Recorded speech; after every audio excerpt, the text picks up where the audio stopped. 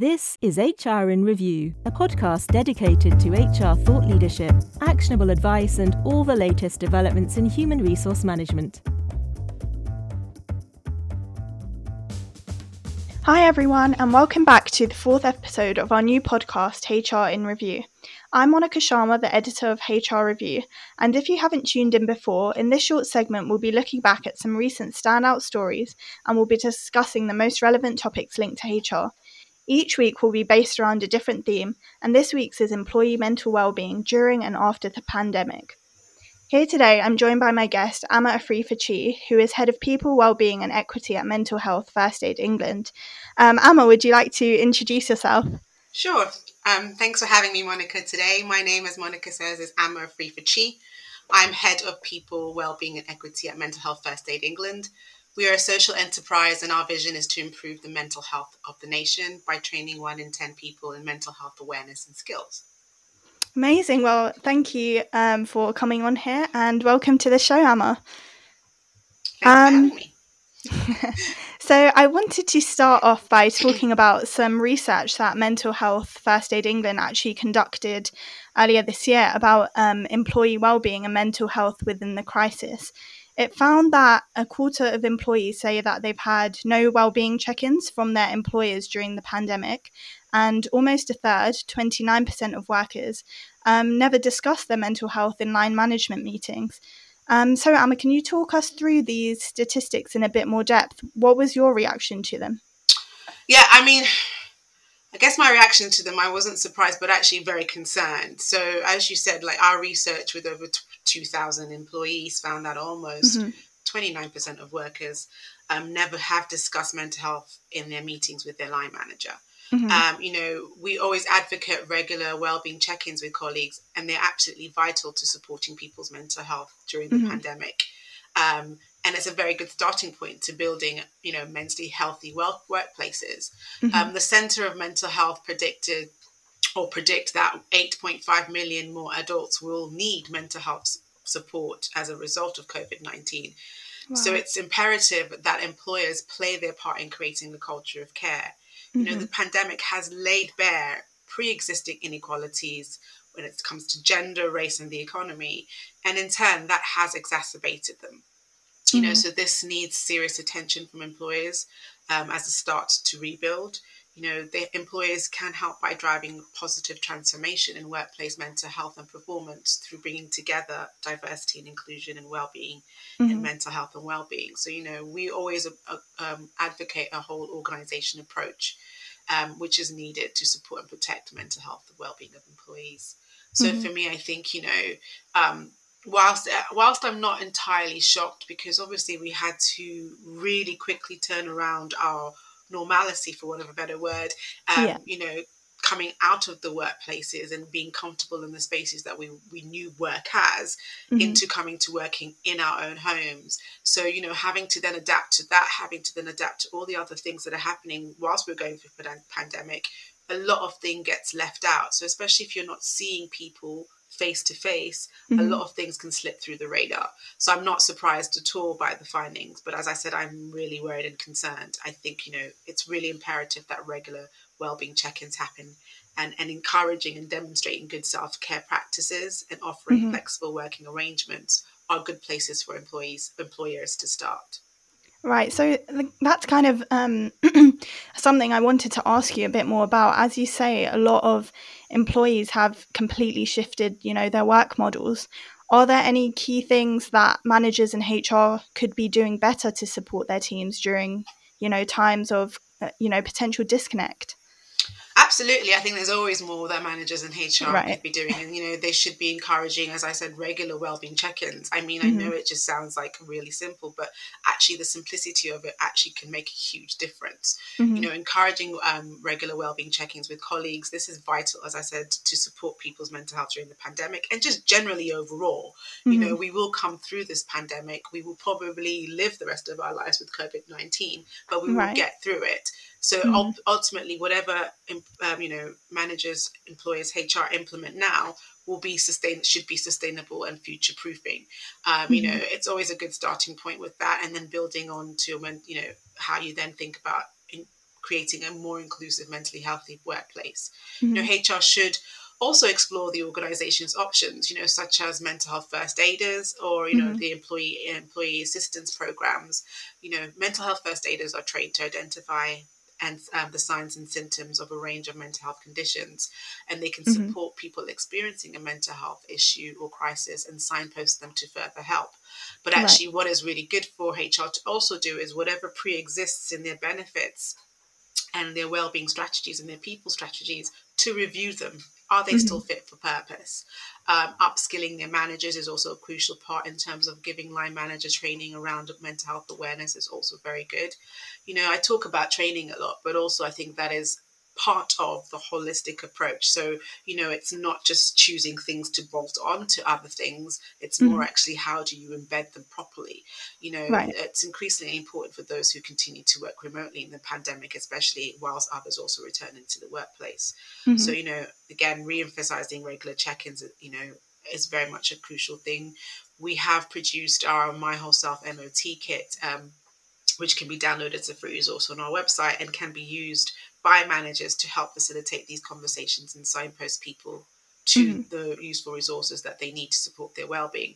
But I will also say this about managers and HR. It's also as much as the, I guess the accountability and responsibilities on leaders and HR and our managers, it's also finding a way to support the managers whilst doing so.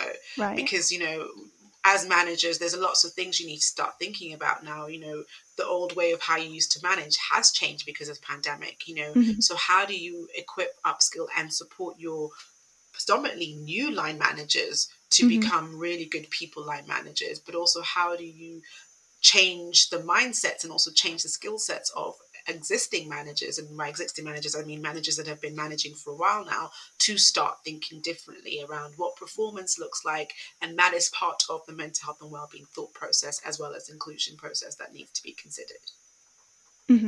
I think those are really interesting points, Amma. As you said, I think mental health and the strategies that are put in place have to be sustainable and really embedded, not just, for the short term over the course of this pandemic. And again, kind of like you, I was quite shocked by and disappointed by some of the statistics. It said that almost half of employees, 43%, said that their workplace mental health and wellbeing support either stayed the same or got worse. And then, as you said, 41% of employees say that they've had less frequent check-ins or none at all. So I think if you're working to build a sustainable, mental wellbeing strategy, it's worrying that it seems to be going on a downward trend at the moment.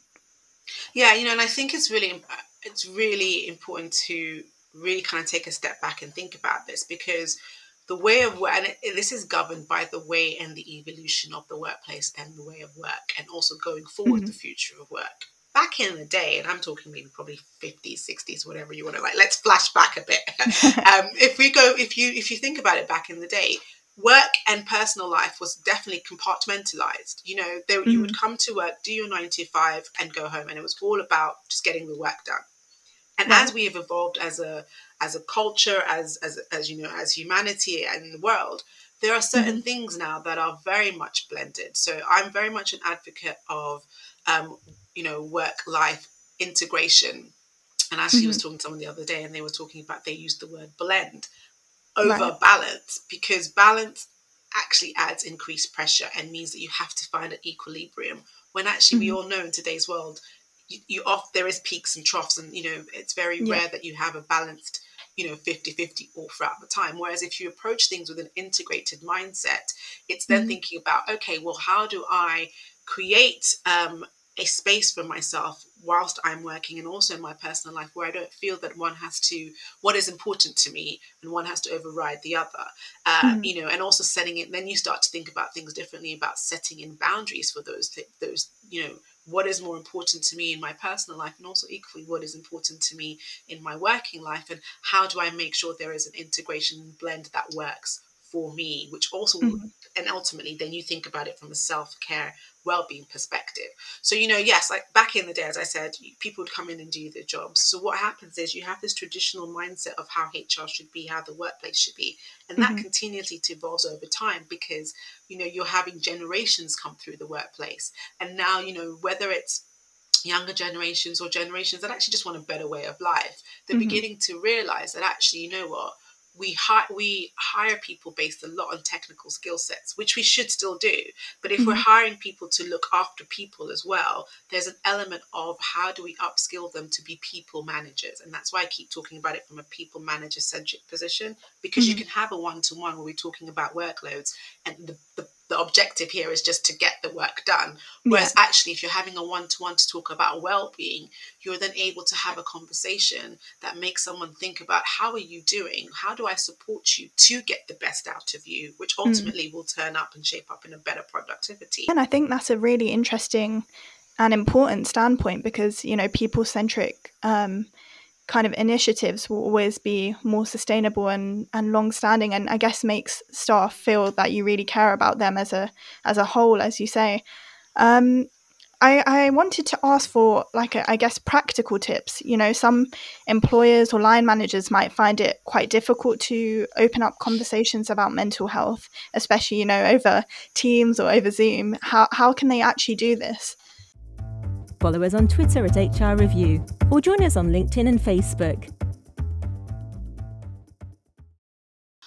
Good question. I think, you know what, there is a whole lot, actually on our website we have great resources in terms of practical tips on how to open up the conversation and how to practically do this. And I think it's very much around, again, thinking about the conversations you have in your day-to-day, and how you can then integrate that into your conversations. And it's very much around starting with conversations and also thinking about how you can connect with employees in different ways. So some practical steps, again, are very much around setting up your day right. Ensuring that you know how you're starting your day and where you want to finish your day and what your working list or what your to-do list will look like, but also to be a bit more kinder on yourself if you don't accomplish your to-do list, because we never used to when we're in the workplace, so there'll probably no difference in when I mean the workplace, I mean in the office, so there's no real change there.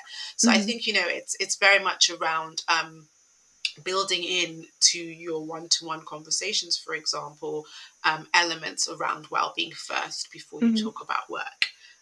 You know, asking really good questions, and not just how you're doing, but questions that really open up conversation of, you know, depending on when you have your meetings. If you have a morning meeting, what did you have for breakfast? Did you have breakfast? You know, opening up those conversations. How was your evening? That kind of stuff really then brings it from a workload perspective to a people-centric perspective. And then you go into workload. You know, what have you got on for this week? One of the things I do actually with my team is we have a wellbeing check-in every week. And I also have one-to-one with my direct reports. But as a team, we have a wellbeing check-in. And the wellbeing check-in is focused on we usually have, unless we have to move it, it usually happens on a Monday. But then it's like, how was your weekend? How are you feeling? What's going on? And we share as a team to connect us as a team. And then we just give high level pieces of what we're doing during the week. And that's it. And then I have my one-to-ones with my direct reports individually, and I have the same format with that. So it's, you know, it's things like that, you know, and also making sure you carve out time in your diaries to take a break. You know, again, from an organization example, we have from 12 to 1, no meetings rule to give people a break. You know, we set our calendar invites so that you actually have 5 minutes. So even if it's an hour meeting, for example, you have 5 minutes at the end. So it actually reminds you 5 minutes to the end of your meeting that you've got time, at least 5-minute breather before you go into the other meetings. You know, we encourage people to go for walks. We encourage people to switch off, you know, at certain times and keep to their time set. So again, as I said, there's lots of information on our YouTube page and also our website that gives you some really practical steps. But those are some thoughts. You know, again, I'm organizing walk and talk meetings so you're not constantly on Zoom. You know, checking with your team on how they want to communicate and how they want to socialize online gives them the empowerment and autonomy to decide how that connection should be. So similar, you know, things like that. I think that's a really nice approach because it kind of teaches us that you don't always have to go in there with a kind of straight question like, how is your mental health, which maybe a lot of employees might find daunting. It's more, you know, finding ways to integrate questions about employees' life and just general kind of well-being check-ins. Absolutely, and that actually gives and it also creates an environment of safety. Because if you go and say, "How's your mental health?" Yeah. First of all, the individual looking like saying, "What?" or "What's going on?" and or that will actually cause more anxiety and stress than anything else. But actually, if you again approach it from the element of, you like you're having a conversation, and I always say this, like you're having a conversation with a loved one. You always come from a place of empathy and concern. You don't go to your loved one and say, "How's your mental health today?" You would ask them more questions that actually bring up conversations, and from those conversations, what you then do is listen.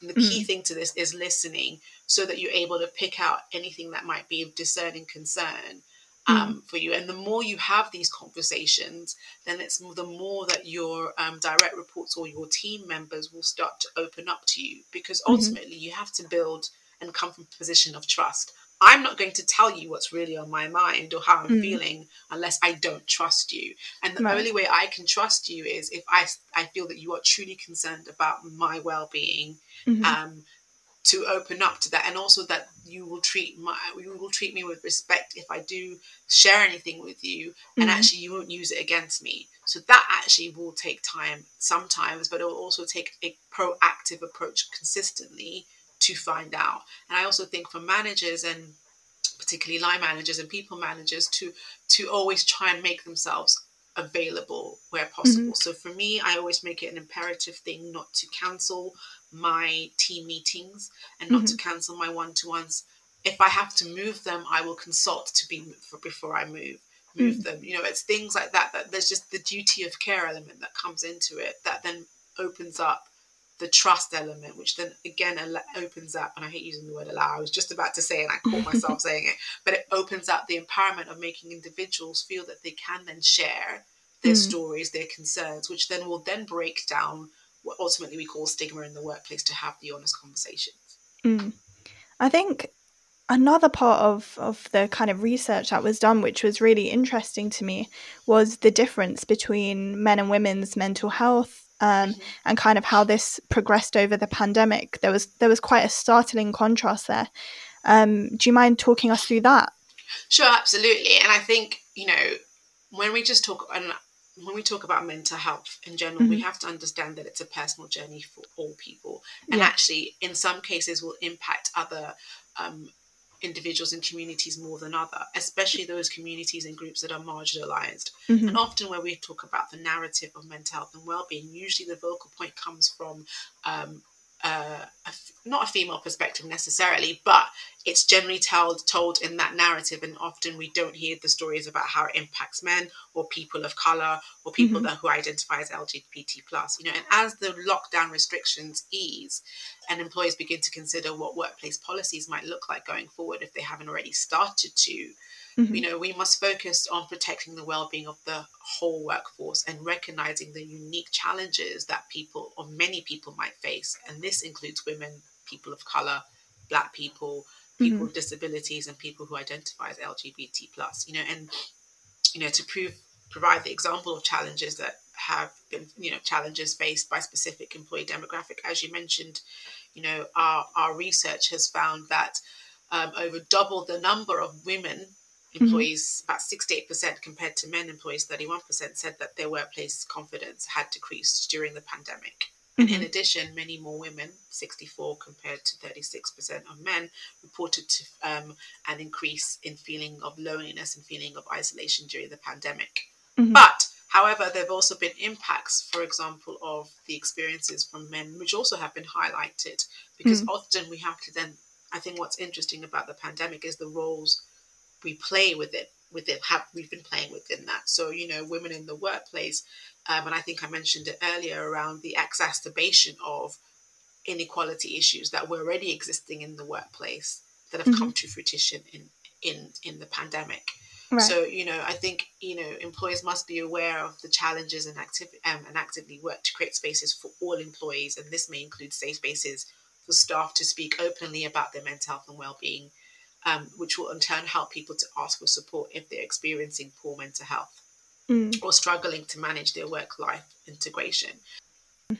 I think that's a really good point. And there's been a lot of different research which has kind of tried to quantify the impact on, different marginalized groups. But then there is also the other side of it, where a lot of the time mental health, especially amongst men, is not openly spoken about. So that may have contributed perhaps to kind of the research that came up in this exactly, case. and it all depends on the voices they pick from that research. Because like I said, when I talked about, mental health and well-being being more kind of skewed, well, not skewed, but more kind of being from a female perspective, because lots of research out there that backs us up, that men don't really talk about how they're feeling.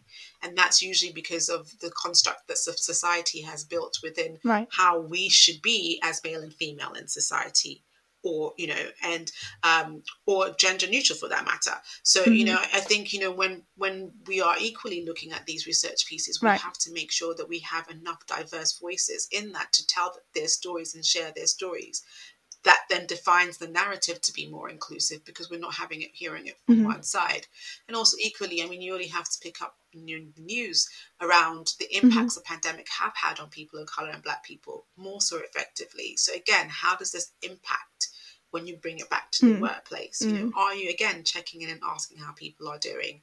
Are you checking in to make sure that you are really listening and hearing? And it's interesting because there is this comparative of, there's the saying of, yes, you're listening, but are you hearing me? Because you can listen to someone, but not hear what they're saying. And ultimately, this comes back to the non-judgmental listening and active listening. Active listening is really hearing what someone is saying and then making sure that the changes are made to help support that individual. That is what a lot of organizations have kind of been grappling with over the past year, and how to replicate that in a system where there's not, in-person meetings, or, where moments where you can catch up in the office. And I think that will continue to evolve over time as more kind of ways of dealing with this new normal, as people say, come about.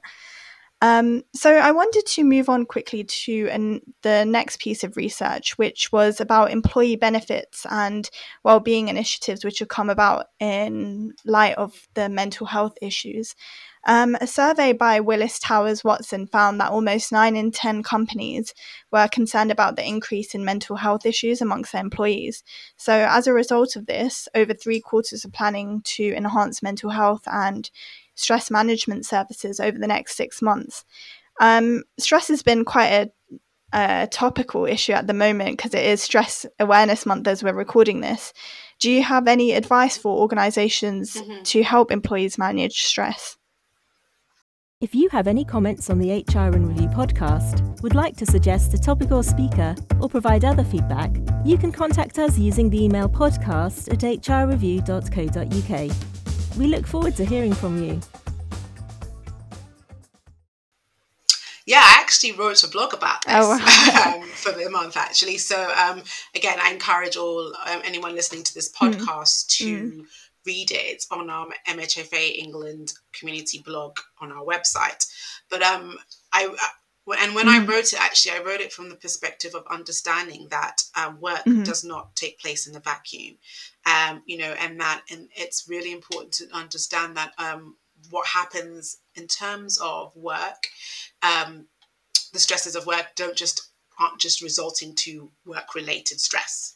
And what I mean by that is that, good employers and managers will recognize, or should recognize, be able to recognize the stress factors of all kinds that will impact our well-being at work.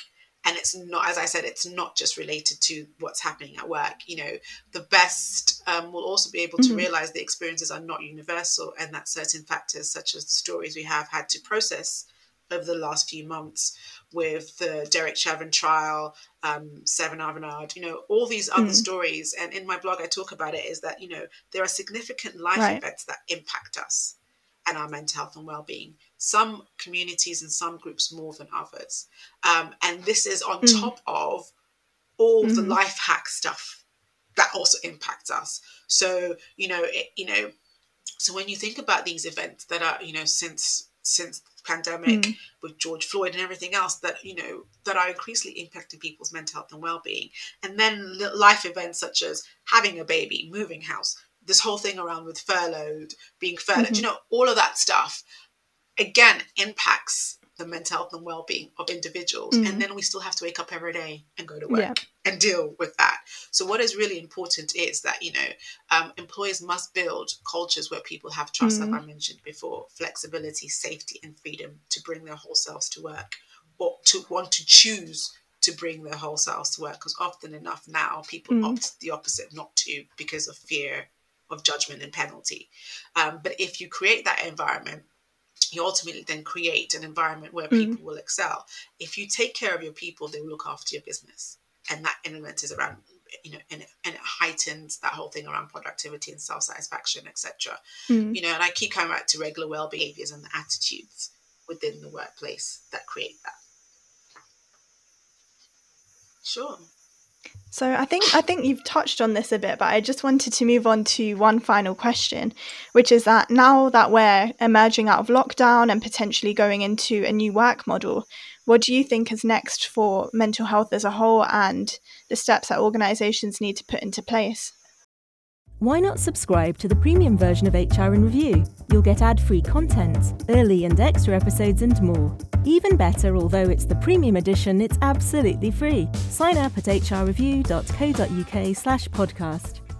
Good question. Let me take a breath on that one. I think, as we move into hybrid models or a mixture of one or the other, I think it's really imperative to just take a minute to, again, review whether what you've put in place is still working for you as an organization, but also working for you in terms of your people. And the only way you can do that is sense check with your people. There are particularly important areas that might be overlooked from employee well-being. And I think stuff like, I mentioned it with George Floyd, but, as uncomfortable as people might find it, conversations about racism in the workplace need to happen to bring about widespread recognition around systemic racism is a commonplace in the majority of organizations. Supportive and inclusive environments are often far from the experiences that many people of color, Black people in particular, might feel, but also, as I mentioned, people with disabilities, people that identify as LGBT community and gender. So all of these things where people are hiding their parts is not it's not conducive to creating a workplace culture from an inclusion perspective. I think also it's around thinking about how you listen to your employees to then bring about change in the workplace. And if you solicit the voices of the experience of your employees, you do need to action on that. You can't just say, we're listening, I want to hear your view, and then do nothing from it. I think, I've mentioned before about creating safe spaces and safe places for different marginalized groups to have, going probably towards more of a hybrid model, or some organizations are being very bold enough to just go remotely 100%. It's around the communication, it's around the connectedness, and it's around the sense of belonging in that element of how you make sure that there isn't a split or divide in those various whether that various locations, etc. And to maintain a sense of unity and openness, senior leaders should role model healthy working behaviors and habits, and also thinking about being open and sharing the stories, right? Whether it's from leadership right down to support staff. So I think it's a very much holistic amalgamation of all those things, but it's sense checking with your people what they need in order to integrate it, to make sure that it works best for you, and constantly retroing and reevaluating whatever you're putting in place to make sure that there is support across the board, right from support to CEOs and C-suite, right through to support to support staff. But also there's something around the education piece around ensuring people know how to look after their own health and mental health and well-being, because it's a two-way relationship. There's a duty of care that comes from organizations as employers, but there's also a duty of care as an individual to look after your own self and be responsible for your own mental health and well-being too. Fantastic. Well, thank you so much, Amma, for joining me on the show. It was so wonderful to have you on here and kind of hear your expertise on what employers should do and how they should deal with mental health issues in the workplace. If our audience do want to reach Amma, she can be accessed at Mental Health First Aid England. If you enjoyed this podcast, we also do have webinars on Inside HR, which will delve into similar topics. Our next one is on the 13th of May, which will look at what is next in terms of work-life balance.